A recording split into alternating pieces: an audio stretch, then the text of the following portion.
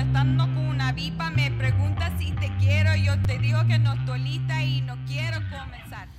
What is up, everybody? It is your boy Luis Martinez, aka Big Chief Burrito, and this episode of Mi Gente Show is titled A Look at Avenida Productions. Fanny and Nelson Grande created and founded one of the only Latino-owned full-service production studios in Los Angeles called Avenida Productions.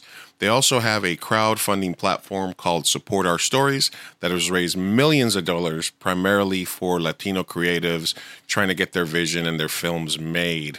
Right now, they are doing a WeFunder campaign at wefunder.com/Avenida, trying to raise capital, and you, for as little as $100, can invest and be a part of one of the most important production companies and production studios for Latinos right now in LA. Nelson Grande was able to stop by for a little bit. We chatted about the Avenida origins, about him and Fanny's life, about all the things that they've done to support our stories. And we asked a lot of questions and had a good back and forth about the product. We'll put the link in the description of the WeFunder and some information about them. It's a great company to support. They're going to have a streaming platform soon for Latino content, and they're just, a great part of our community and helping us move forward. So it was a great chat. After that chat, me and Sophia and I broke down our Barbie reviews and talked about whether liking or not liking Barbie is a deal breaker in relationships, a little other chisme, and we wrapped up a really cool episode. So as always, thank you for listening. Thank you for subscribing. Make sure you're sharing the podcast with your friends, telling them about it. Let us know how you feel about the episodes, the topics, etc. We also got stickers on demand. If you are far away, we'll send you some. Just hit us up. And as always, enjoy the pod.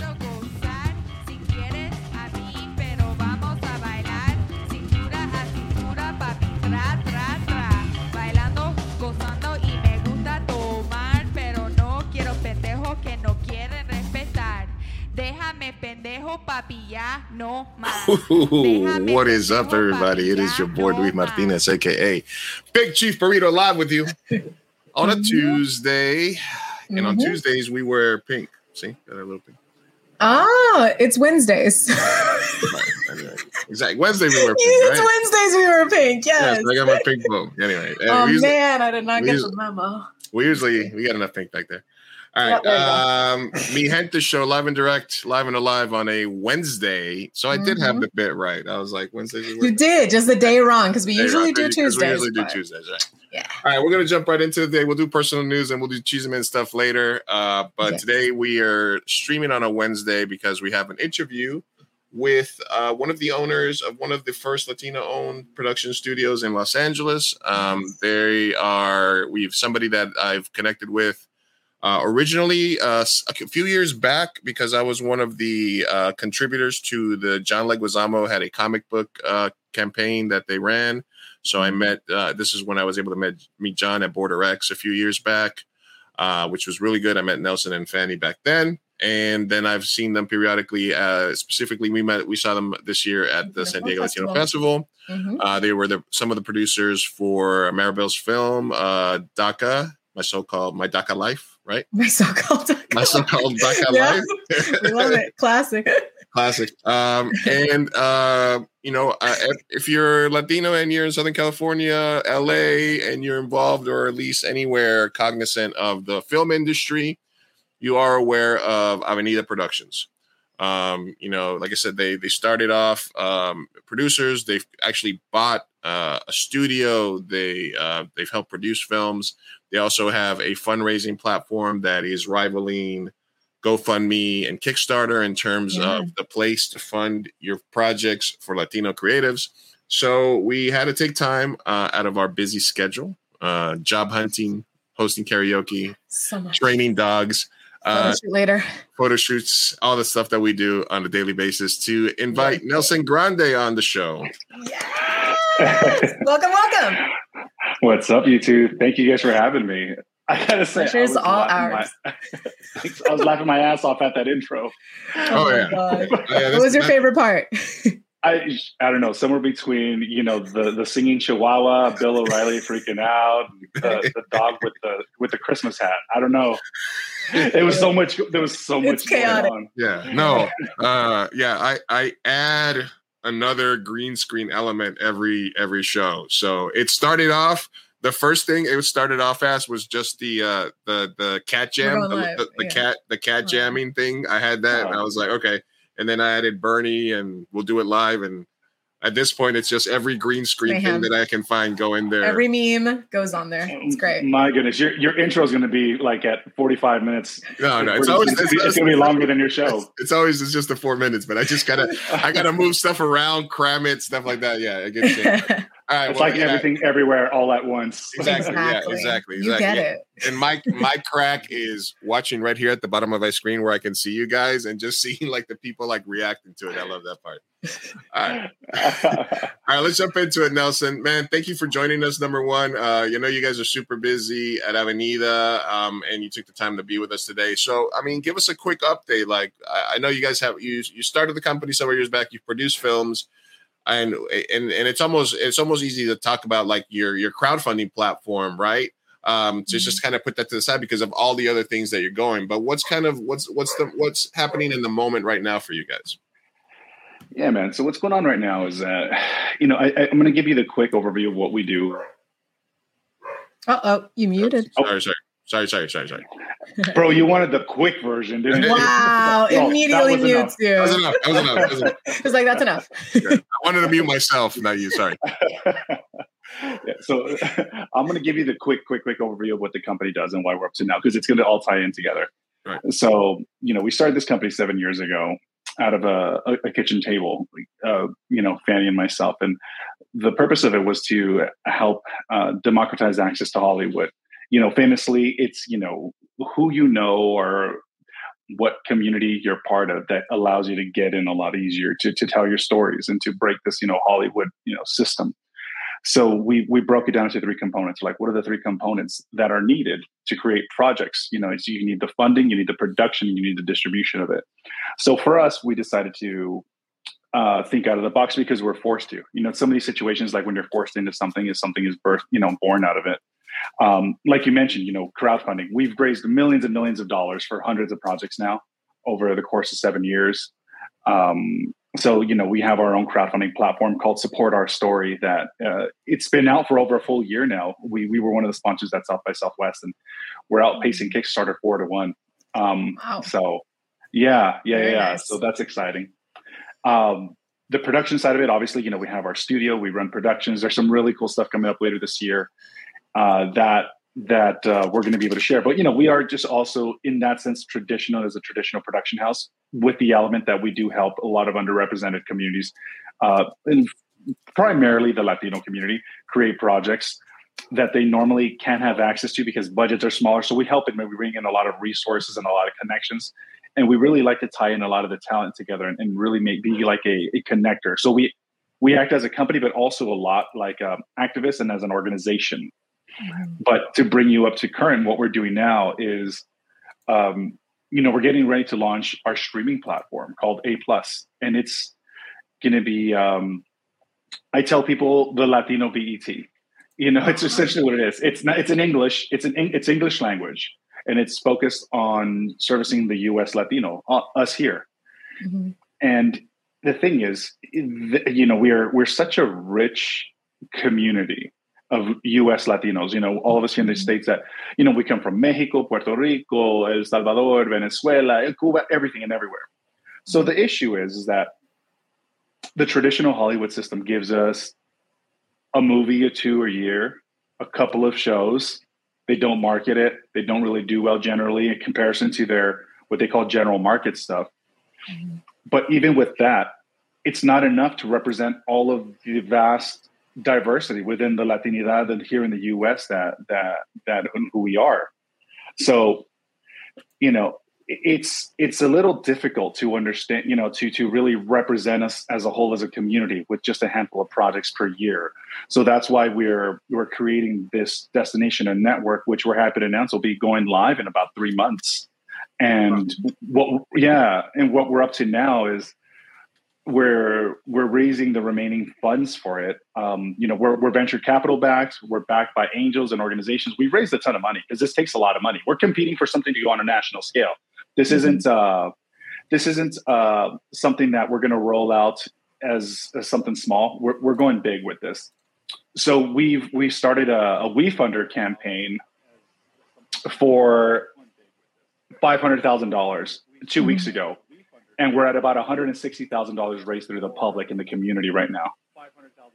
So that's it's yeah. He's trying to show it. Yeah, there it is. Yeah.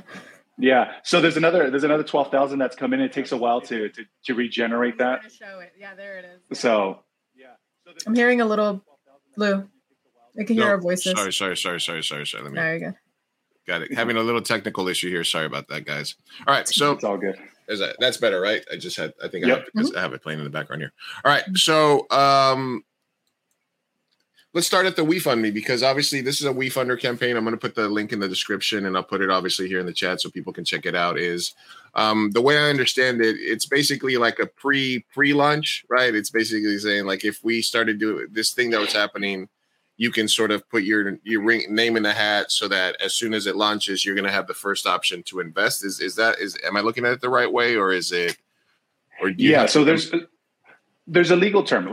So there's this phase called testing the waters until we hit 160,000, which we've already hit. Nice. So we actually just hit it maybe 20 minutes ago. Wow. Yeah. So it's awesome. So what it is, it's a thank you. Yeah. It's a legal term saying testing the waters. It's something that the SEC puts as far as regulations.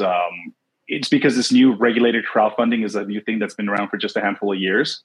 That it's where it allows the general public folks to submit your paperwork and information and all the you go through attorneys. It's quite of a feat to go through all of these steps to do it. So it's not like just opening up a regular crowdfunding campaign on GoFundMe. Right. But now that we've hit that, in the next few days, we should start seeing it transition the language. Instead of people putting reservations for an investment, the actual investment language changes. But it's all investment. It's all essentially the same thing, but you have to go through certain legal language. Okay, got it. All right. And then once that goes, then you guys, once you become an investor, then it has the different things there in terms of like you're being part of the newsletters, getting access, being up to date on all that stuff. And then essentially, if you get in deep enough, right, reap the benefits, right? Yeah. That's what it is. That's what we tell people. Listen, I tell you, my stocks are tied up in this company too. Right. So if, I want to make my stocks grow. If you have stock in this company, your stocks are also, in there with mine too. So this isn't it's not charity. It's not a contribution. It's an actual investment. So we're excited for people to check it out. And it's fun. Listen, if Fanny and I had it our way, we would have been actors. Unfortunately, the path wasn't there for most people from our backgrounds. The roles are really limited. So we got pushed into this whole thing about being executives and opening the studio. And now we're media tech or, executives. And it's interesting because it's not what we have chosen, but it's what we were supposed to get. Because I remember the feeling of booking roles and how good it made me feel. But the feeling I get from when I see people make their movies because we help them, or people are directing a major TV show or doing something that they've achieved, it fills my heart in such a different way that I never knew was something that was exciting. Like it's kind of like, receiving gifts and giving gifts. There's two different types of joys. And I really, really, really enjoy being the person that gives the gifts. Yeah. Is there anything to that? Because like, for example, like somebody like myself, it's like, as an indie filmmaker, indie producer, we've made like a few SAG features and stuff like that. It's like, okay, I'm a writer, I'm a director, I'm an actor, I'm a producer. But if somebody outside of myself was telling me something, to be like, well, what you're really best at is being an indie producer because of doing this. But what I love the most, what pulls at me the most is like directing and writing. Is there any still internal struggle of that, of just being cognizant of this is what I'm best at, this is what I'm here for? Like you said, the feeling I get from seeing other people succeed would exceed being like a series regular or having like a couple of big commercials with a tons of residuals. Do you still have that internal struggle at any level? It's not so much an internal struggle. That's a good question, though. It's not so much an internal struggle, but it's actually something that is creating an even more exciting reality. Like, for instance, I have a show that I'm going to be hosting. It's a nighttime show where I already have a lot of my celebrity friends. It's like an interview type show. So I'm going to have some of my celebrity friends come through, and we're going to be interviewing them. So I'm still going to have the opportunity to be in front of the camera. I guess it's kind of like the Tyler Perry model, where Tyler Perry is still very much involved in the creative side of things, but he's the executive. Now, this isn't going to be the Nelson and Fanny show. Like, oh, it's just all our content. You know, we're bringing in content from Emmy Award winners. We're bringing in content. We're elevating. We're creating stars. Mm-hmm. But you know, if I'm one of the owners of the company, and I have a show. You know, I can find a slot for myself. You feel clean about it. You're like, I'm not taking the lead role in like a James Bond Latino remix, but I'm also here. Right? But at this point, is the satisfaction of paving the way in something that is so rare and giving the opportunities that you are. I'm assuming that's also very fulfilling. It really is. You know, it really is. It's not the same thing, but it's kind of like the feeling I see watching my kids excel. The feeling I see, like, you know, like I'll give you a more recent thing, like my daughter, watching her in sports kick ass. And, you know, she's the quarterback for her middle school team, and she played on the boys team recently. She was a starting quarterback for the summer league. So to watch her succeed in that, like, that's a lot more joy than I remember it feeling it myself. Now, I'm not saying that the filmmakers and people I help are my children, but the joy of being able to give, it really is I think it peaks at a different vibration than the receiving of yourself. And I think at the core, Fanny and I are such loving people, and we're really passionate about stuff. Like, we're deeply passionate about our cause and what we're up to. So that's why I think it translates to, like, if the universe and God have plans that I'm supposed to be executive and help others lift their path, I'm perfectly happy with that. Am I going to plug myself in with my own show? Which, like I said, I already have it straight up. Oh, well, damn straight. So might as well. Why not? Might as well. If you were thinking about yourself, if you were talking to yourself and Fanny 7 years ago, with where you are today, do you feel that back then this would feel like you were ahead of schedule, behind schedule, or right on time? I had a schedule. Oh. Yeah. And it's interesting because, you know, we have a lot of professional colleagues that will come up to us and be like, you know, you guys are making rapid growth, especially because not so much just in the business in general, because in business in general, companies expect you, especially if you're a venture capital company, you're expected, once you get funding, within 5 years to like flip things. Cool. You know, they look for these things, you know, these unicorns and stuff like that. But in this industry, it's because it's so exclusive and there is no actual defined path and lane for diverse communities or, you know, the US Latino. The amount of stuff we've been able to do with the resources we've had is actually pretty, it's pretty incredible. And it's something that we have to get present to, because, you know, we get so caught up in the work of what we're doing. And then, you know, you're only human. You have these things popping in your head like, oh, it's not good enough. You're not doing it fast enough, all of this stuff. Mm-hmm. But the reality is that I think that this is good advice for anybody. You actually have to just take a moment and actually understand where you really are and what you've actually accomplished, and, you know, and having that gratitude, because that gratitude is key. And it sounds like a broken record. You hear all these manifestation things online and everything, like be grateful and manifest. But it's as real as seeing my hand in front of my face right now. Like I believe that that's really important to make sure that you're aware of your achievements. Yeah, absolutely. No, and we talk about it here on the show all the time. And and you mentioned it earlier when you started talking. In that it seems like we get one show at a time. We get one day at a time. Then we get Gordita Chronicles. Then we get this. We get Flaming Hot movie, you know, then we get Blue Beetle. We get one thing at a time. You know, right now we have, you know, like This Fool, and we were able to talk to Chris Estrada about the show and stuff like that. And I've always said it, and I think Fanny actually echoed this, and Eva Longoria echoed this a few weeks back in some interviews, is that the degree of difficulty for Latino creatives is set so high, where you get all these mediocre filmmakers that get to make multiple movies, TV shows that get hired over and over again. Whereas if I make a film, or Sophia makes a film, or you guys make a film, and it doesn't do big numbers, you're sometimes relegated to like the bottom of the pile again. You don't get that opportunity. And I've always said that we will see true equity and equality when we are allowed to be mediocre. Not in essence that that's what we're striving for, because we strive for excellence, but when we have the ability to fail. In the last 7 years, do you think we're any closer to that? How do you see the progression between then and now? We still get just one show at a time, but do you see it improving? Well, unfortunately, the numbers show that it's actually going backwards from last year. Oh no. Yeah. Now, do I see it improving in the general like statistics and studios? No. What I do see changing is the community seems more active. The chatter online and the desire for what we want to see is actively growing. We could see it in our socials when we post stuff. Like even with our WeFunder campaign, like we have had hundreds of people join in and invest with us. Like it is, and it's not. And I'll tell you, we don't know the majority of those people. We've never met the majority of those people. So it's a direct response of like the hunger that's there for it. So no,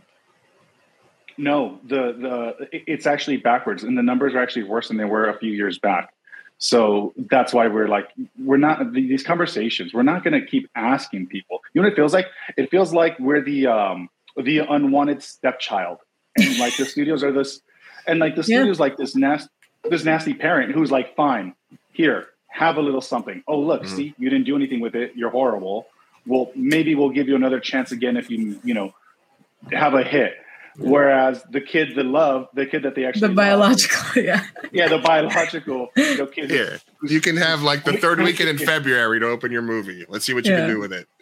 Yeah. So it's like there's definitely some of that feeling in there, and it's okay. We build our own table, our own family, our own community. We don't need them anymore with technology and advancements and all this stuff. And honestly, quite frankly, with the support that we've been able to gather over the past few years and what we're gathering now, mark my words, they're going to come around looking for us. They already have. They're already looking. They're already poking their noses. Some of these studios have already invited us and to pick our brains. And we're like, you're not picking brains anymore. You're going to start paying. Yes. I love that. We're so hard to find. Latino creatives are so hard to find. They're like, oh, we don't know. Especially in California. We can't find no. Where are they? We can't find no directors to direct these shows or write these shows. I'm raising my hand. I'm like, hello. We're like right here. We're right here. I can't stop. Yeah. You listen. You have to actively try to ignore us. We are here. We're everywhere. And as far as the numbers go, like we buy 1 in 4 movie tickets. We're responsible for a third of streaming revenue. The Latino community here in the U.S., and I'm talking about U.S. Latinos. I'm not including Latin America. Okay? I'm talking U.S. Latinos. We are the actual financial driving force behind the film industry and the country itself. We're the 5th largest GDP. Like if our community here, we were a country, just the U.S. Latinos, we'd be the 5th largest country in the world for our GDP. Absolutely. So we have the buying power. We have the ability to say what we want and how we want it and what we should be included in. But, that's why it's really key and important for me. A lot of my socials is about educating folks, and I repeat a lot of the same stuff because I want it to be ingrained with people and understand that, know that we actually have this power and don't need to settle for anything less. Absolutely, Sophia. Mic drop. I love that. I just love what you guys are doing. As far as where we are versus where you want to take it, how far? What is end game? I know you said you're working on A+. Right now you have your current investment with WeFund.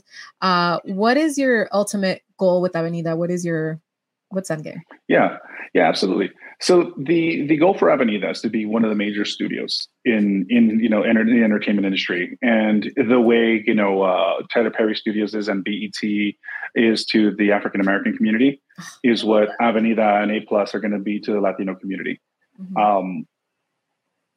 when you have, we are part of the community, and we surround ourselves with other folks that are part of our community too, because like I said, we're very diverse. We take in consideration Afro Latinos, LGBTQ Latinos that are come from different experiences, who are maybe first gen, second gen, hear a lot of different things. So we understand the reality of it. So for us to build it to that capacity, we have to understand our community at large. And who we are. So we are going to be one of the main players is Avenida's trajectory. On top of that, one of the shorter term goals, and I'm going to say maybe short to midterm, not even too far at all, is once we start seeing all the statistics and data from A+, our streaming platform, because we're going to have different types of TV shows. We're going to have short form, a lot of different things. So for us, we are going to see the data and statistics on the back end. We are going to start greenlighting projects. If we see a short is kicking butt, we're like, let's turn this into a feature film. Let's fund this and create this into a full-length movie. So for us, it's our job to start greenlighting and creating celebrities, and not just in front of the camera celebrities, directors, producers, and everything that surrounds the process of creating the content. Yeah. Nice, absolutely. So you're saying we're not just one monolith that just has one taste. We're a rich variety of different types of spices. Wow. Oh yeah, I know, right? We all, you all don't live in East LA too? Is that what it is? Oh yeah, no, everybody doesn't live. No. The thing is, listen. The thing is, we're everywhere. And we say that, and the thing is, like, yeah, some of us live in East LA, some of us live in Pasadena, some of us in Chicago, some of us live in New York, and some of us live everywhere. And the thing is, Hollywood has this fixed mentality of, this is a Latino, they're Mexican, they live in East LA, they're all gangbangers, and occasionally one will do good. So. That'll be a good one. No, we were talking about this. I think with Rosa Parra from Rosa Reviews the other day, because we were bringing up the Fast and Furious franchise and how they've sort of retconned. Dominic Toretto, where he was clearly like Italian coded when the first couple of movies, and they're like, no, actually his sister's Brazilian, and they're like, no, and then they're like, well, they showed his backstory, and he was clearly Chicano because his dad was Mexican, obviously, and then they're like, no, but his grandma's Puerto Rican, so it just sort of like this. It's this super interesting just way of them just saying you guys are just this one thing. And it doesn't, and Guatemala and Mexico and Colombia, Uruguay, it's whatever. It's, you know what I mean? That reminds me of George Santos saying he was Jewish. No, not Jewish. Jewish. Yeah. So, he's Latino-ish. But the Latinification of Dom Toretto is just one of my favorite Hollywood cliche things, and it's like, no, he's Latino. He's always been Latino. Toretto is not an Italian name. No, it's not. But they can do that because no one's going to call them out on it. And like, they know that no one really knows the difference. You can just be like, yeah, he's Cuban or whatever. I don't know. It's ridiculous. Well, I did want to touch a little bit on your background because, I spoke to Fanny, she's from Venezuela. I spent a lot of time in my youth. I lived in Caracas during the Menudo days and stuff like that. But where are you originally from, Nelson? And what's your background? Yeah, I'm born and raised in LA. So I consider myself a Chicano with a culture here, but I'm Mexidorian, Mexican mom, Salvadorian dad. Nice. So, yeah. And, I grew up here in LA. I grew up in Highland Park. I used to share that with people, which is a community out here that's really gentrified now. People didn't know what it was back, a few years ago. But, I'm very much an LA guy. It's I have my roots here. I grew up in this incredible, playground here that Hollywood would film in all the time. I got to see productions live being filmed in front of me. Like I saw La Bamba, I saw Mi Familia filmed in front of me. I saw Reservoir Dogs being filmed in front of me. Like when a lot of those famous scenes, I was standing there watching it. And I remember I used to go down there with my dad and my brothers and watch it. And my dad would lean down and say, "Hey, if that's what you want to do, you can do it. I'll support you." so I had that inspiration of, from actually both my parents, knowing that I could achieve these things. So it was really important. So I grew up here in LA watching Hollywood all around me. And it was always something I wanted to get into. And obviously not until I started getting into it in my 20s that I realized that the traditional Hollywood didn't really want me for the parts I wanted to play. Yeah. No more prison parts, no more gangbanger parts, please, et cetera, et cetera. How did you get into acting originally? Yeah, so I just started taking acting classes. I got in with some friends, started doing short films and stuff. And I was on a few different TV shows, did some independent films, commercials, all of that stuff, and it was going great. And I just get really turned off because I would go in for roles that were for like an LAPD officer. And I go in and I read it and they'd be like, "Oh, Nelson, that's excellent. That's great. But now do it like an accent." And I'm like, "Oh, well, wow. Why does a guy need an accent?" They're like, "Oh, because he's from LA. He was born and raised in LA in the Latino culture." I'm like, "Yeah, dude, that's me." You're like, "That's me." Yeah, that's me. They're like, same, girl, same. Right. And they're like, but he's really deep. He's part of the streets and stuff. I was like, "Listen, my brother is an LAPD officer. He's legit." And, they was like, what, you think he speaks like Speedy Gonzalez? Like, what is this? No. And I was just so turned off by it. So I was like, yeah, no, so Fanny and I made a decision a few years ago to stop auditioning. Like people still, so they'll like, "Hey guys, can you read for this?" And friends of ours and colleagues and filmmakers who want us in their films, they'll be like, "Hey, can you read for this and stuff?" We'll do that still. But I'm not gonna go in as an audition for a role to be, that's gonna be counterproductive toward my overall mission and not even be given a role of significance. So I'm taking, I have an article in Forbes or Reuters and this and that, and then come in and do this little stereotypical one-liner for some production that doesn't care, give it, No, I almost cussed. I don't know if you can cuss, but give it. Yeah, you can. Go ahead. Go. I cuss a lot sometimes, especially when I get passionate. We love that. We do that a lot. Trust me, it happens a lot here. We'll go on speeches and YouTube hates us for it, but we do it anyway. All right, I do have one part that I am going to need you to read for when I get the rights for it, and that is the Ricardo Montalban story. So let's wait. Why is it my picture showing up? Loading. I'm having. It's thinking. It's thinking about it. Why? It's messing up. It's messing up my jokey jokes here. What's going on? I know. You hit that punchline correctly. There it is. That's where it comes out. There it goes. Listen, and this is especially. That's amazing. I did a little deep dive into your IG stories here. Look at it. Just because if anybody, I mean, I'm super old, but if anybody remembers Fantasy Island, Ricardo Montalban. And my imaginary friend when I was a baby was named Montalban. So my mom and dad would tell me all the time. It was like, "Oh, what about Montalban?" And that was the name that was stuck in my. That was my imaginary friend. Was a kid. His name Montalban. So that's incredible. It's funny. I took this picture and I listened. Ricardo was an incredible man and just carried himself with such grace and everything. And he's one of the people I really try to model myself after. I'm very much about representing myself in a specific way, in a certain way, and a little bit of gangster when I have to be. But after this picture was taken, a lot of people have reached out to me talking about like, "Hey Nelson, I don't know if you were joking around, but this needs to be a thing. This is something like you need to play Ricardo Montalban in a role." And so I am all for it. You're in it? All right, cool. As you should. Let's do it. I'll write in direct. I'll write in direct for scale. Trust me, I get it. I support that. I'll do underscale. I'll do underscale for you guys. Don't trip. All right, I had just a couple more questions for you, and then we know you're busy, Nelson, so we'll let you go. But it's all good. Shoot it my way, bud. I wanted to ask you, two questions. As a up and coming studio, how has the strike affected you?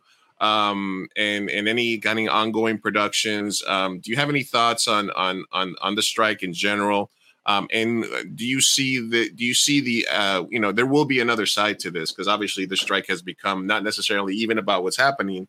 It's about these huge corporations that have taken over the arts, being scared that if they give in to writers and actors, they're going to have to then give in to FX people, makeup people, PAs. And it's really more about not wanting to set a precedent at this point so that they have to pay all the other people that are like, what? Oh, you mean corporations are stealing profit by stealing our labor and keeping most of the profit? What's going on? So how do you see this, us coming out on the other end, specifically as it pertains to Latinos, people of color, et cetera?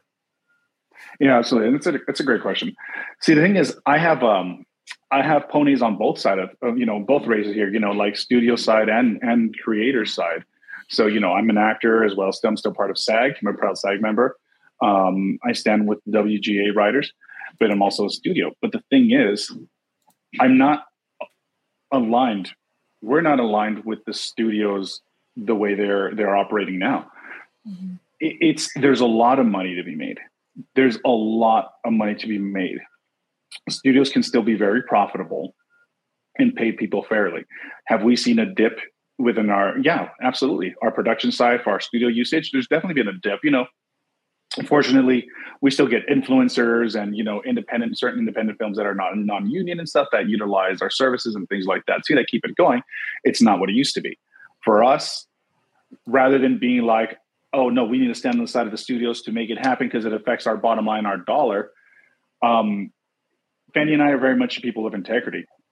We know that this is a temporary setback for the company's revenue for a matter of a few months, but it's not something that's damaging. It's not. I think it's funny. I think the studios are really like they're kind of projecting a lot more than it actually affects them. And these guys have a ton of money. Yeah, so much. But yeah, and for us, that's why we're doing something different. A+, our streaming platform, is going to have a revenue share program. We're going to put aside a certain percentage of our ad revenue, and we're going to split that with the creators. So we are all about actually incentivizing creators. The more people that watch their content, the more people that are going to the more they're actually going to earn. It's like, if you're on YouTube, people incentivize people to watch their YouTube channels because they get paid for it. It's a brilliant idea. So that's something we're utilizing. TikTok's another big one. They do that stuff often. And why is TikTok the biggest, social media platform also right now? It's because they understand this. This greed from the studios is it's something else. And I think their issue is they're backed into a wall because they've built their entire company and organizations around these structures of just how much they squeeze. Yeah. So when they have to create a different model, it completely breaks down the existing model that they have. But if you build it with the intention of actually helping folks and being a company that's about uplifting and sharing in the profits, because there's going to be a lot of profits anyway. It's just a better way to go. So that's why we're excited about, creating this program that we're going to help creators really monetize from it too. So. I love it. You heard it here first, folks. Avenida Productions does not support corporate greed. Absolutely. Listen, I tell people, capitalism's great if it's done fairly. I think exactly. I think if you have a great idea, you hustle, you put in the late nights, you put in your credit on the line, you sacrifice things with your family, your schedule, and different things like that, and you want to put yourself on a risk and make some money and be a capitalist. I think that's cool. You deserve a big check. I don't think you deserve the entire check. Right. Because there are a lot of people that had to do with it, but I think you deserve a big check. And I think that's fine. And it's not everybody wants to be rich. Not everybody wants to start a business. But I also feel that people who just want to live a fair, happy life should have that right too. So exactly. There's a line you cross between greed and capitalism and, making something for yourself. Yeah, absolutely. All right. So I have one more question. I don't know if Sophia has any more, but my other question for you would be, and I think I spoke to you briefly about this, I think maybe at the festival, but, obviously during COVID and the last couple of years, I haven't been able to make any films and stuff like that. We started this podcast and do this stuff, but I am a filmmaker, at my core. We 2 SAG features, about a dozen films that have been in festivals and stuff like that. And I am going to start making a movie again at some point. As a Latino creative who is going to be funding, what would you say is the main reason that I should use Support Our Story as a crowdfunding platform versus Kickstarter that might have in theory, a bigger reach versus GoFundMe that might be a little more simple to donate, versus word of mouth. I don't want you to sell me on it, but I'm just saying I'm probably still going to use it. But I would say, what would be the reasons you would give a Latino creative like myself to use your platform to fund their films? Because I know Henry Kelly recently used it. I know him from Twitter for a project, and they've had great success. I've known other filmmakers that have used it, obviously. So give me your side of that. Absolutely. So I'm not going to sell you on it. I'm going to inform you, and then I'm going to inform you on it, and then you're going to be sold on it. Listen, it's just the truth. Like I tell people, listen, we created something that's incredible. We actually have two celebrity campaigns launching on this over the next few days. So the reason Support Our Story has been so successful is because it is the only platform, and we have a patented technology behind this. It's the only platform that knows where you are on your crowdfunding journey. Like, it knows if you've just opened your page, where you are at your progress, if you've raised a little money, if you're ahead of schedule or behind schedule.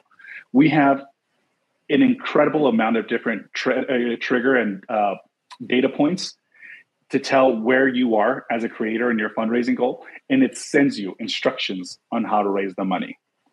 It tells you exactly what to do. Hey, you got to take these actions today. You got to do this. You got to do that.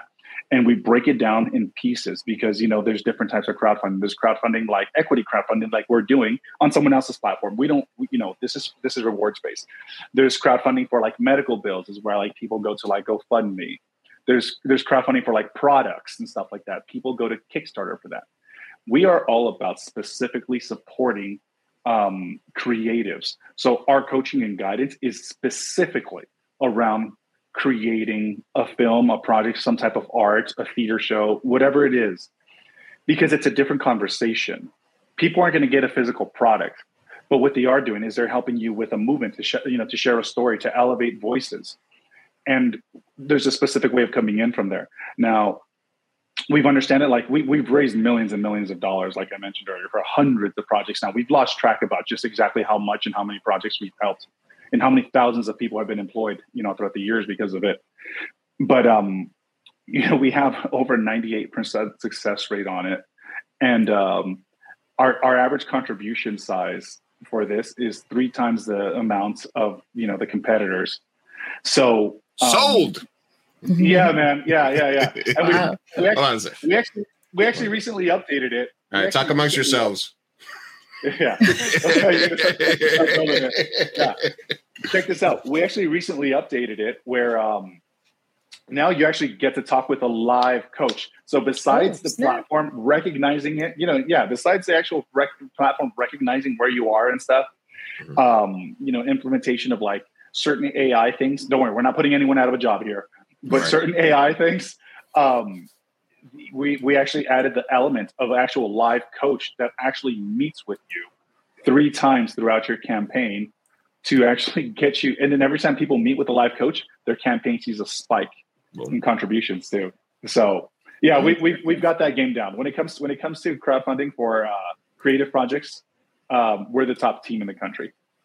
All right. Well, look for a third feature from a Latino filmmaker that is a sci-fi comedy with a mostly Latino cast on Support Our Story in the near future. As I'm sure I'll be able to talk to you before we launch. But yeah, this is absolutely something that as a filmmaker is very pertinent to me. And as soon as you guys launched this a few years back, I was like, ooh, and especially, with the John Leguizamo campaign, with Henry's campaign recently, and other filmmakers that I've met through Twitter and other places, it's always just been like, oh, okay, you know what? When it is time, this is what you're going to use. So being able to meet you and Fanny personally and know who's behind it, that just like solidifies it for me. So any Latino we reach tons of Latino creatives in our audience. Anybody that watches Mi Gente Show live, obviously, hey, quick plug for us. Mi Gente Show is available everywhere you get your podcast. Yeah. All you got to do is type in Mi Gente Show and you'll see our little pretty faces. Here we are on Spotify. Our last couple of episodes, we did an interview with Chris Estrada from This Fool, who's now on Hulu. Kenneth Castillo, filmmaker from LA, and a lot of other stuff that's on there. So check us out, Mi Gente Show. Yes. So anybody that listens to us, watches us, if you're creative in the arts and you are going to do a campaign, make sure that you look up Support Our Story through Avenida Productions, and make sure you use them as the platform because they are doing things the right way. Nelson and Fanny are awesome people in real life and on the internet, both, which is rare. And we need to support ourselves and get to the point where we got more than one choice on what Latino TV show to promote. So now we have to promote. Now we have to support Blue Beetle because the strike happened and the advertising budget is like a fifth of what it was for Barbie. Or like a 10th probably. And we need to go out there regardless of the fact that the stars can't do interviews or anything like that. Mm-hmm. We need to make sure that it is a hit because that's what we do. We need to support our own people. Money talks. Absolutely. Listen, I'm a SAG member, so I can't speak to certain things like that. What I can say is support the Latino actors. Mm-hmm. That's what I can say. Absolutely. And, yes. And Cholo, in his work that he's done. But yeah, I mean, we have to come through and show the support because again, this would be another reason of like, hey, listen, we give the Latino community projects and they tank. So why gave you Blue Beetle? Here's that thing that unwanted stepchild thing again. Oh, we gave them that, and look what they did with it. No, they're already saying because they were like, oh, it's projected at like 15 million. Now we're like, no, it's projected at 30 million, and it's like, oh yeah, motherfucker, we're gonna hit 100 million soon. Don't worry about it. Yeah. All right, Sophia, did you have any other questions for Nelson? Not so much questions. I feel like we covered all the bases, but I do have a statement, and that's basically just that. Thank you so much to you and Fanny. I feel like what you both are doing is just incredibly amazing. And as a jaded actress who has been in the audition rooms, like you mentioned, and all of that is just so limited roles and opportunities that like you can only do so much. And growing up on BET, like I loved watching everything like everything from reality shows, movies, they just had such a close-knit community. And I feel like for the African-American community, it has grown only and strengthened. And I feel like it kind of feels like the Latinos, Latinx are starting to finally, come together. And I think that production companies like yourself and Avenida Productions is just like absolutely the way to get there. So I really, really support and enjoy what you both are doing. And I just wanted to thank you and wanted to say, everybody who's watching, please support them. Please support Avenida. We need this. Thank you. Thank you for saying that, Sophia. And I appreciate that. Fanny and I do take these acknowledgements and we really take them here in our heart because we care.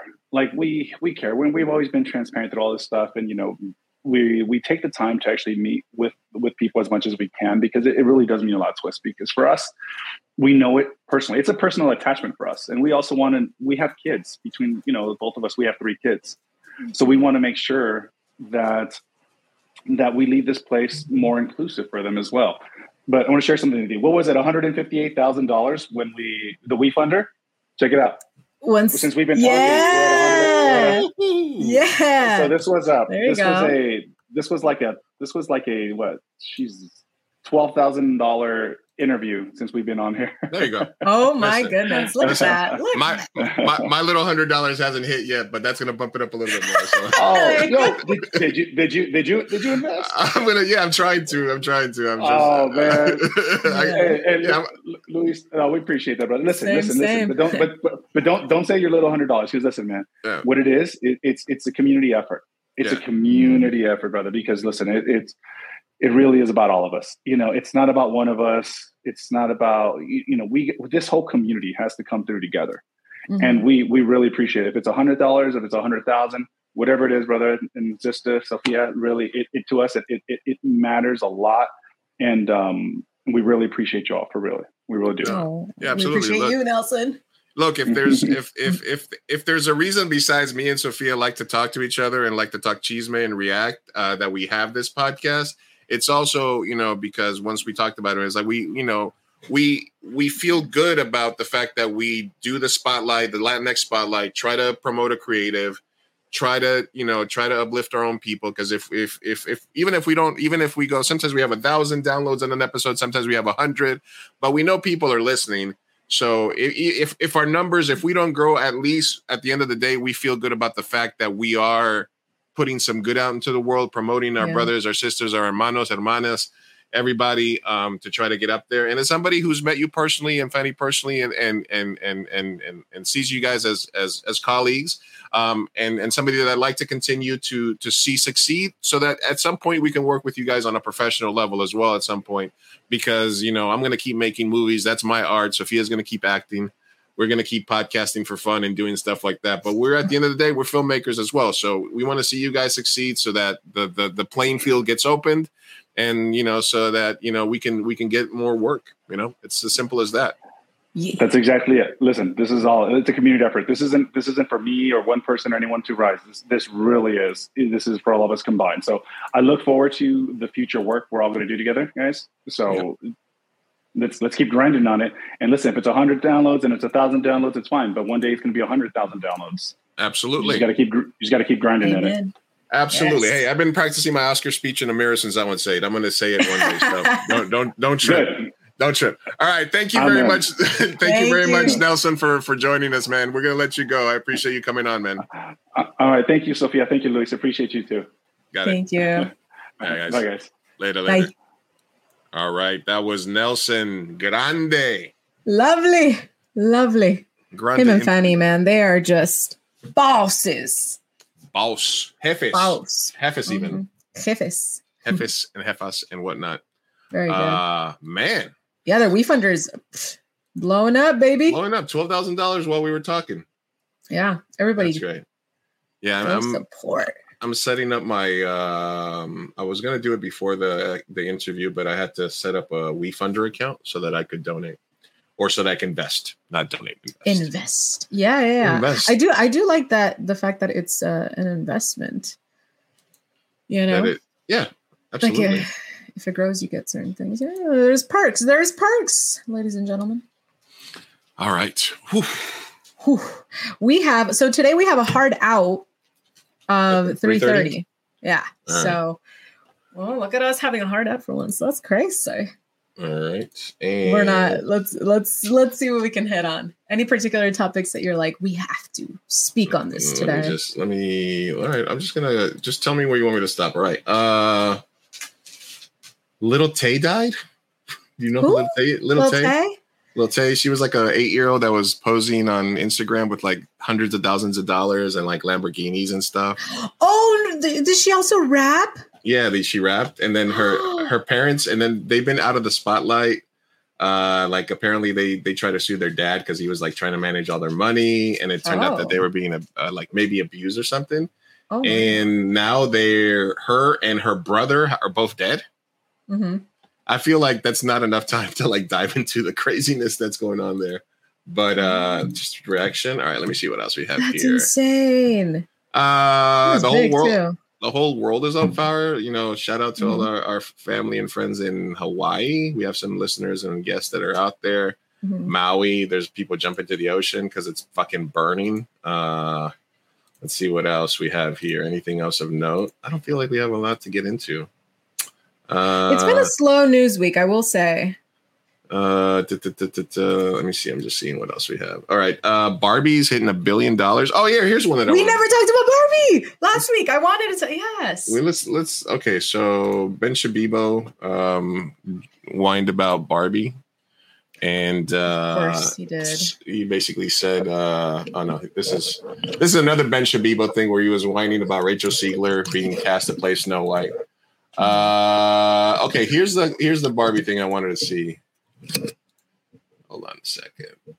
I just have a bunch of random stuff here. Lizzo made a statement. Oh, there's that woman that used blackface at Starbucks.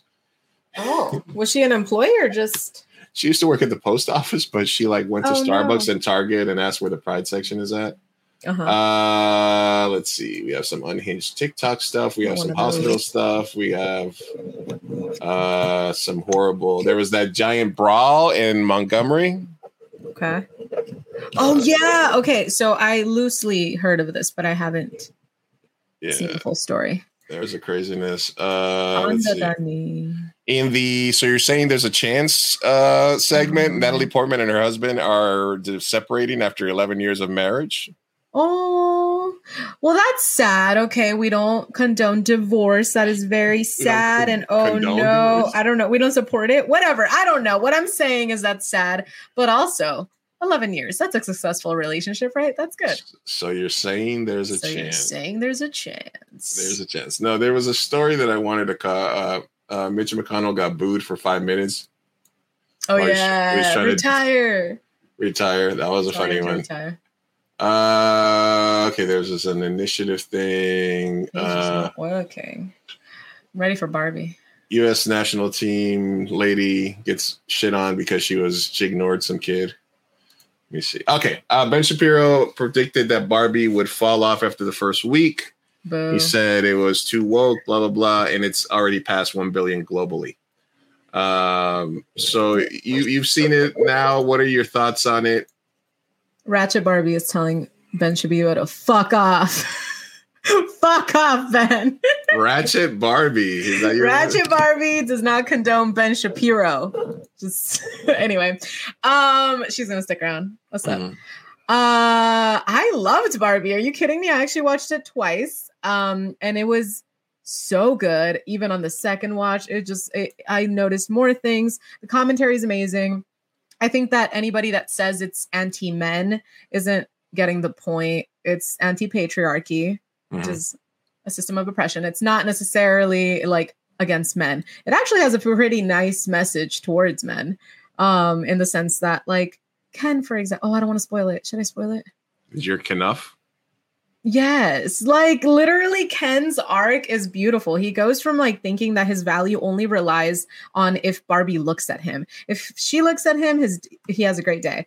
And then vice versa, right? It's like traumatic if she doesn't acknowledge him and blah, blah, blah. So basically it's a really good message about finding your worth in yourself and finding what you love and who you are, as opposed to relying on getting your value based on somebody else, whether it's women or men.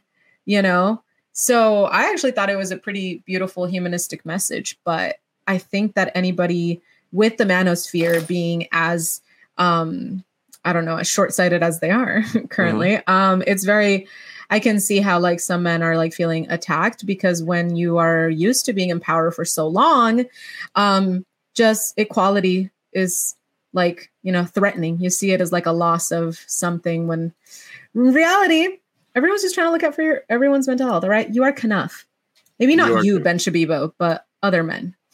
Yeah.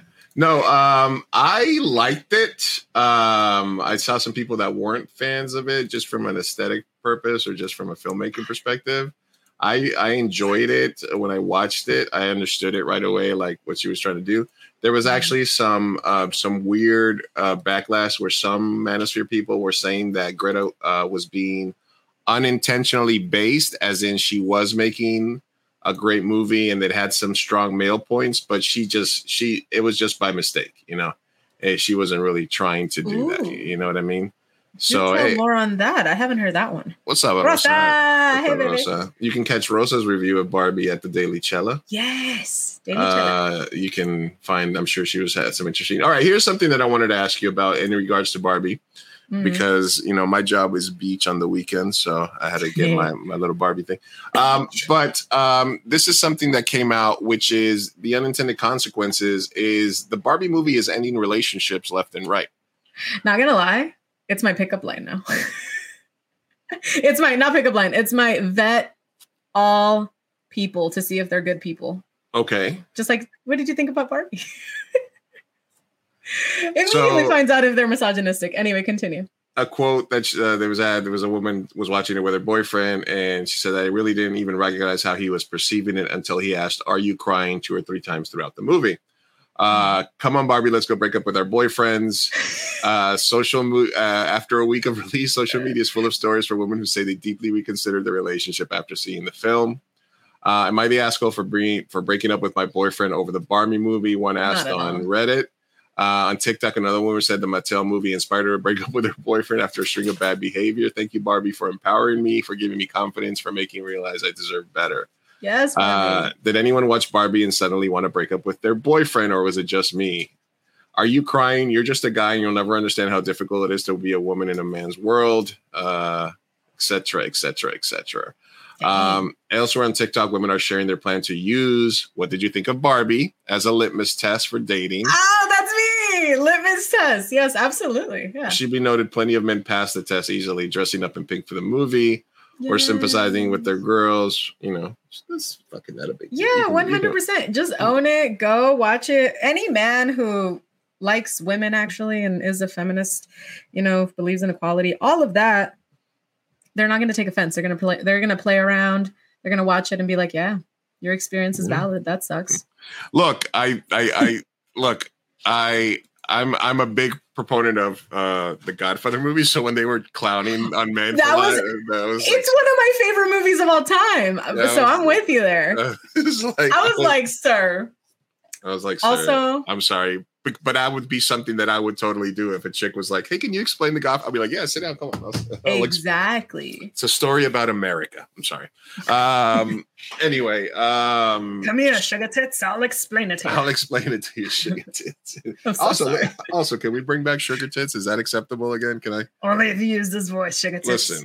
Listen. I love in all an ironic fashion, of course. I love all them Barbie broads. Is what I've been telling girls. Barbie broads, yeah. And there's also single men who consider liking Barbie a deal breaker. Someone recently was unmatched on him after she told the guy that Barbie is an experience and Oppenheimer is just a film. Whoa. Well, no need to Oppenheimer shame. Yeah, okay. Come on. Okay. No need to get to that. Yes. But I mean, the guy who didn't like Barbie isn't going to want to date the girl who loved it, and thought it was transformative. Right. That's fine. It's a fair litmus test. I don't think people should be offended if you're like, if I ask you, are you a Republican? And then you're like, yes. And I'm like, I can't date you then. That's a fair litmus test. It's vice versa. Why would you want to date my liberal ass? Like, we don't match. We're going to fight a lot, And it's like that with the Barbie movie. Listen, I would love to have a Mojo Dojo Castle House myself. Yeah. I think that's goals for men, obviously. But honestly, like I said, I found that if I was giving you my review, I would find that it's empowering for men and for women, and for men, right? But it also it's just fun. And it's innocuous. It's not like that serious, that you have to be like, oh, your take on it is going to be paramount to like saying like, yeah, I was at January 6th. No, it's not that serious. I watched Barbie 3 times. Is not the same as like, yeah, I stormed the Capitol, Exactly. Yeah. Yeah. It's just, you like the movie sometimes liking a movie versus hating a movie. I've had this has happened several times in my life where somebody will be like, "Oh, I hated that movie," and then I'll just be like, "Okay, I will silently judge you." Exactly. Yeah. I mean, these are. But are there any movies that are deal breakers when dating? Because we do have different standards for friends versus people that are we're dating. Logically. Yes. Okay. So if I showed a woman. Maybe any movie. Well, it's kind of like that thing where you're excited to show somebody one of your favorites, and then I hate that. Yeah. And then they get up to go to the bathroom and you pause it and they're like, no, just play it, just keep playing it. Yeah. Like if I'm showing somebody one of my movies and they get up and I'm like, oh, I'll pause it for you. And they're like, nah, go ahead, just let it play. I hate that. That is heartbreaking. Yeah. Have you seen that episode of How I Met Your Mother when he's like, we're gonna sit and watch Star Wars and it's like his favorite. He's just like, no, it's just a movie, like whatever. But he's like secretly testing her, and she does that. She's like, I'm just gonna go to the bathroom, not paying attention on her phone. I've never watched more than one clip of How I Met Your Mother, and it was just because it was just scrolling to the channels, and they were in a bar, and oh my gosh, it's so good. What's his face? But the kid doctor guy. Kid doctor. From Doogie Howser. Doogie Howser. Yeah, of course. And Barney. Dude, you should watch it. It's especially like pertinent to your generation. Like if you grew up in that time and are their age, like it's gonna be so relatable. Pass. All right, loser. Your loss. See, I'm doing the thing now because I'm trying to see if you judge me silently for not liking. I am judging you loudly, loud and proud judgment here, sir. I'm just giving you an example. It's not that, but at the end of the day, if I was like, you'd be like, okay, Lou doesn't like How I Met Your Mother, and I'm just gonna file that in the back of my head. Write that down, and maybe there will be no podcast next week. And then file that away for when I quit. Exactly. Why did you quit? Because he didn't like How I Met Your Mother. Sorry. What would be worse if you were trying to date somebody that they didn't like How I Met Your Mother, or that they didn't like Barbie? Oh, that's hard. Reasoning is a big one here, because not liking Barbie for me just means you kind of don't understand women. Yeah, it's on the misogyny side. Yeah, which is very serious. Not liking How I Met Your Mother. For, I don't know, like, I think Barney's cringe, or like, I didn't like this episode, or the ending is so stupid and like, I'm going to trash all of it now. I can understand that. So that's a good argument. But if you're like, I don't know. I just don't think that. Stuck. No. I think that the only reason that I never like fully wanted to commit to that show is because I would see it and then I would watch like between commercial to commercial. I'd be like, oh, okay, I get it. There's some funny stuff. But it was more, and I like the cast.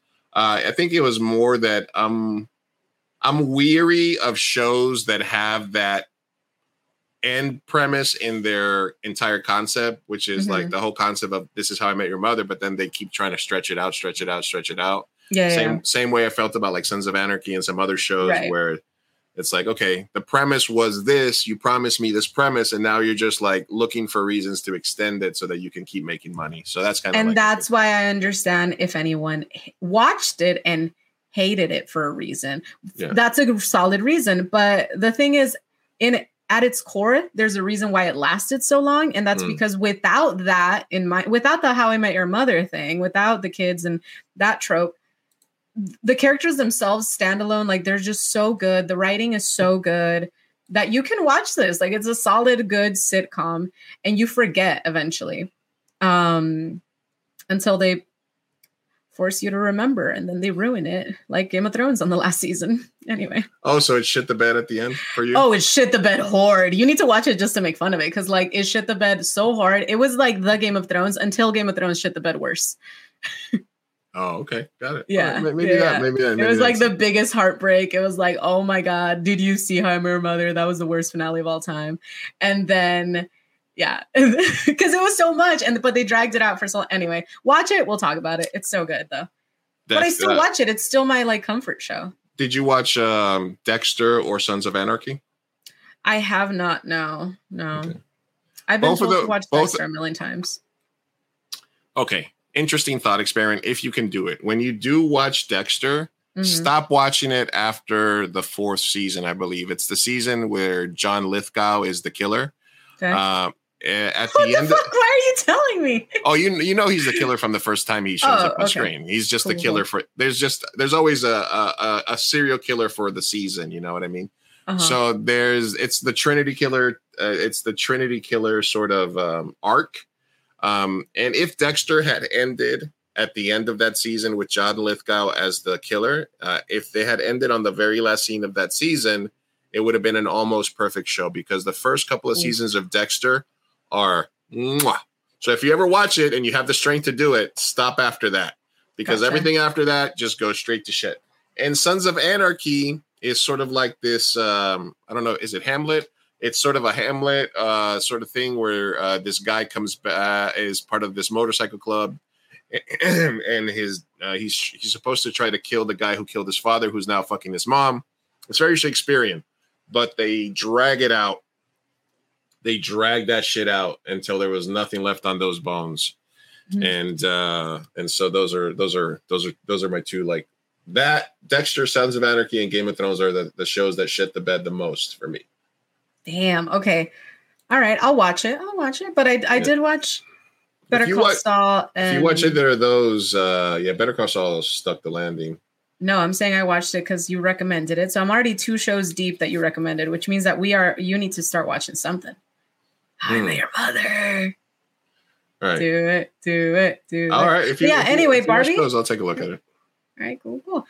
But yeah, Bobby, loved it. I think it's a fair litmus test. I have a few movies that are litmus tests. So really, well, not a few. Maybe just like. Here's the thing: if I'm dating a man, he really needs to be a feminist.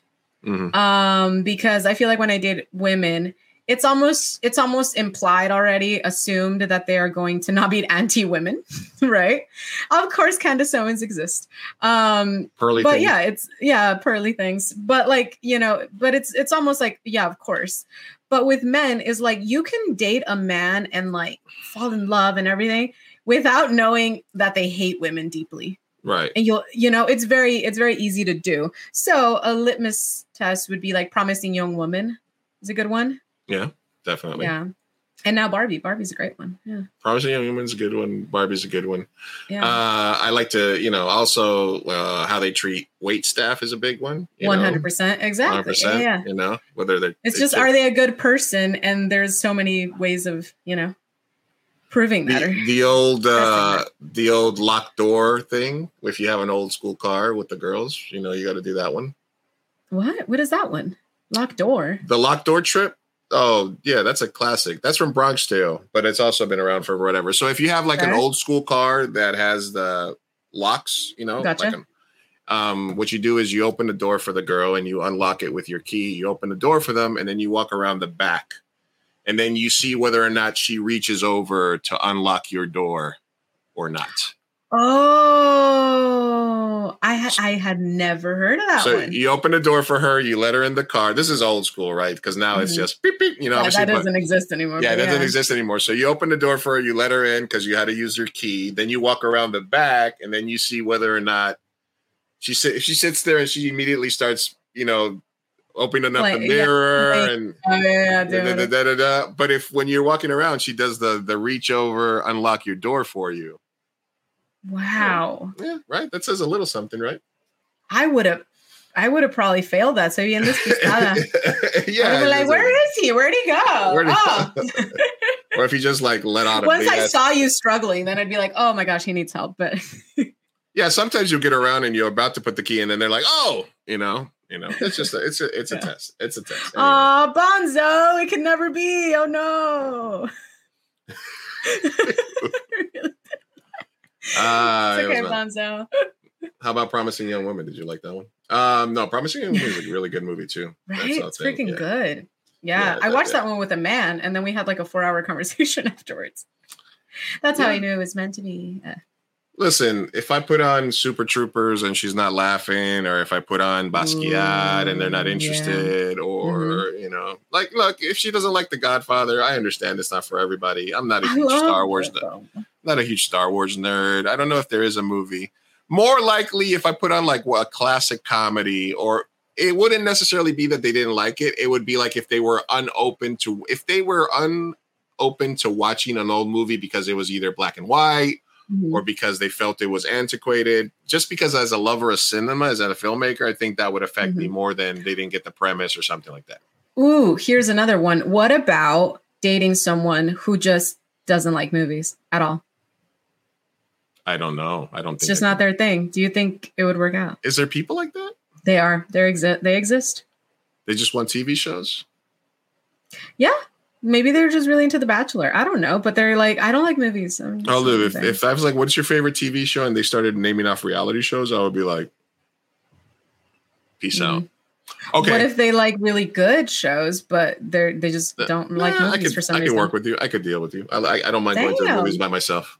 See, I don't think I could do that. Okay. What if it was you were dating a girl and she was Salma Hayek body, but she had pearly things mind frame of being anti-woman. She was pearly things, but hitting inside Salma Hayek. Easy no. Easy no. All right. Yeah, no, I can't do that. Because I got to talk to them at some point. Sure, yeah, you gotta. So no, it can't just all be dinners. Looking, yeah, exactly. Yeah. It can't be all just It can't all be drinking and scissoring, as the lesbians say. Yeah. I don't know. As they say every night, as my grandma used to say. Can't all be fun times and scissoring when you're with a woman. Yep, exactly. That's what happens. We actually have one anonymous way, but it's let's do it. I think that's a good way to end it. Yeah. It's how do you keep your cat from peeing outside the litter box? Sent in by Apple Slices. Did we get put on as like we're dog people, I think. We're very much dog people. We're very much dog people. I had 4 dogs. I have 3 dogs today, and the difference between 3 and 4 dogs is that it's silent this entire time. If Milo was here, they would have been barking and play fighting all day. But since I don't have them for a couple of days, it's like a really chill environment. But I would say teach your cat to be an inside cat, so that you feel free, so that he can roam the streets at night, get tons of pussy, and then come back home when it's time to chill. And then they'll just shit and piss in random areas around your neighborhood, and you will never have to have. The only time I've had cats that have been success that I've loved is when I first moved here and we brought a cat here, and immediately he was like, okay, this is my backyard, cool. And we had pit bulls. So he would get out into the streets and run around. And then all of a sudden, sometimes he'd be getting chased by other cats, and he'd be like, jump into our backyard where my dogs were. And then the other cats would jump in and be like, fuck, we fucked up and stuff like that. But I don't know where he pissed or shit. So I really have nothing to add to that. Well, they just said outside the litter box. So I'm assuming somewhere indoors, right? Keep it cleaner, maybe? Maybe you should make sure. If I don't know, what I would do with my dogs when I was puppy pad training them was like, and they were just puppies. A lot of times they don't do it out of malicious reasons, right? So I would just pick up the poop and put it on the pad, or like soak up the pee with the pad and then leave it there for a bit, just so they know that like with the scent, that's where it goes. Yeah. And then clean it up, obviously. But I would like take the dog, be like, look, sniff, that's where your shit goes. There you go. That's where it is. And then they'd be like, oh, okay. Eventually they caught on. And then I did that with outside training as well. I just like, look over there. That's where it goes. Go that way.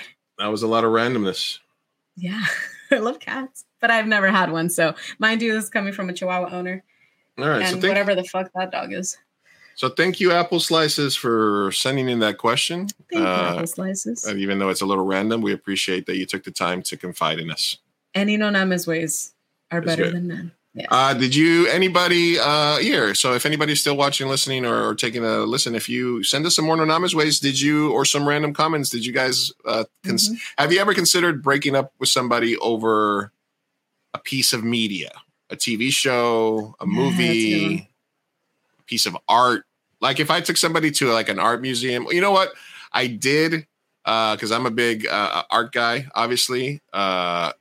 And I did go with somebody to the Museum of Modern Art, and there was there was an artist, and I don't know if it was the Keith Haring or the Jean-Michel Basquiat exhibit, and they just didn't get their art. They were like, oh, it's just doodles, and I was like,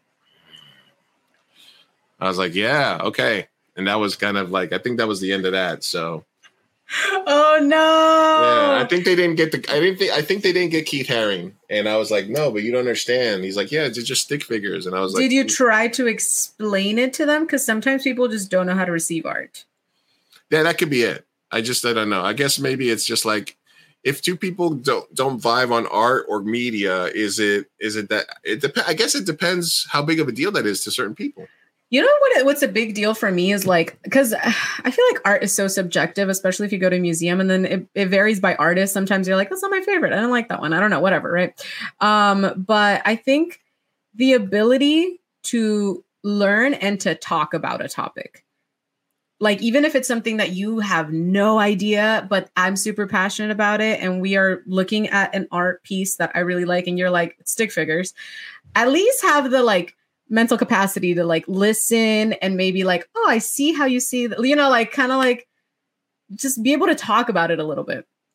Yeah, you open know, up your mind. and about films as well. It's just kind of like there's some movies that I love that, like, for example, my sister was just like one of my favorite movies. She was just like, it was stupid. I didn't like it.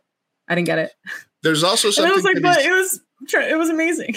There's also something to be said for the person that you find that you're like, hey, they're playing, like for example, next week, they're re-releasing they're a movie that I really love called Old Boy.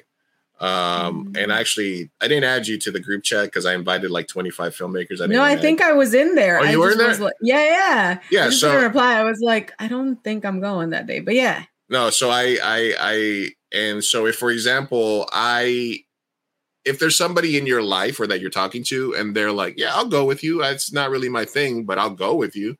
Like if there's somebody supportive of you in that way, where they're like, hey, there's a 25th anniversary of this, or there's a special showing, or they're doing a marathon. Do you want to come over and watch this with me? And they're like, sure. And they secretly hate it, but they're still down. That's a good sign though. Yeah. That they'll put up with the shit that you like just because they want to be supportive. But see, that's one thing though. I would go a step further and say, I wouldn't want someone who hates something to do it just because of me. Mm-hmm. At the very least, be a person who can tolerate it, I guess, you know, like for example, I'm not the biggest Taylor Swift fan. I don't hate her. I do like some songs, but I'm literally on a kickball team with a bunch of hardcore Swifties. And when they tell me Taylor stuff, boy, do I listen, and man, am I invested. Because I can just, you know, it's like, it's not, I don't hate it. It's not, you know, I'm interested. I'm intrigued, you know, but if I hated it, I don't know that I would have even joined. You know what I mean? If I hated Taylor Swift with a passion, I don't know that I would be there. You're like, so this team's whole thing is they love Taylor Swift? Like, yes. The name is the Gaylors because of Taylor. Okay, yeah. Yeah. And it's like half of us knew nothing of Taylor Swift coming in, and the other half are like hardcore, can say the dates of all her ex-boyfriends, and like on this day she was the picture taken with this, and she said this quote, and then there's a theory about her with so it goes deep. Swifties go deep, and I'm just like, I'm always here like with my popcorn like, yeah, tell me more, this is great. They should have gone all the way and just been like Gaylor Swift instead of just the Gaylors. Anyway, nah, that would be weird. That's too on the nose. The Gaylors is cool. Is it? It is, yeah. The Gaylors is cool. And a lot of people think it's Gaylord. Like, that's what I thought. I thought we were going like a play on word to like Gaylord. The Gaylords.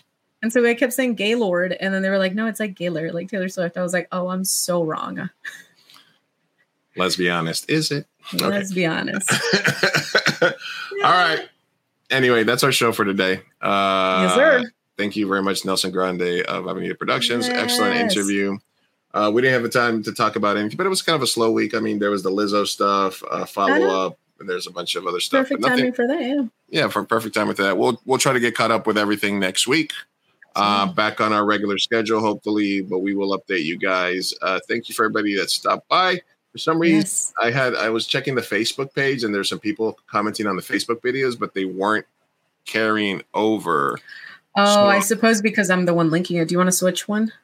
No, we'll figure it out. But I just noticed that while I was doing it, that the Facebook weren't carrying over. So we'll just have to look into it. Maybe I'll, if you know, but what have you? It's on there anyway. So thank you for everybody. We'll be back next week. Yes. Thank you. We love you. Keep listening. Thank you so watching. Much. And we'll talk to you later. We're up. Hasta luego.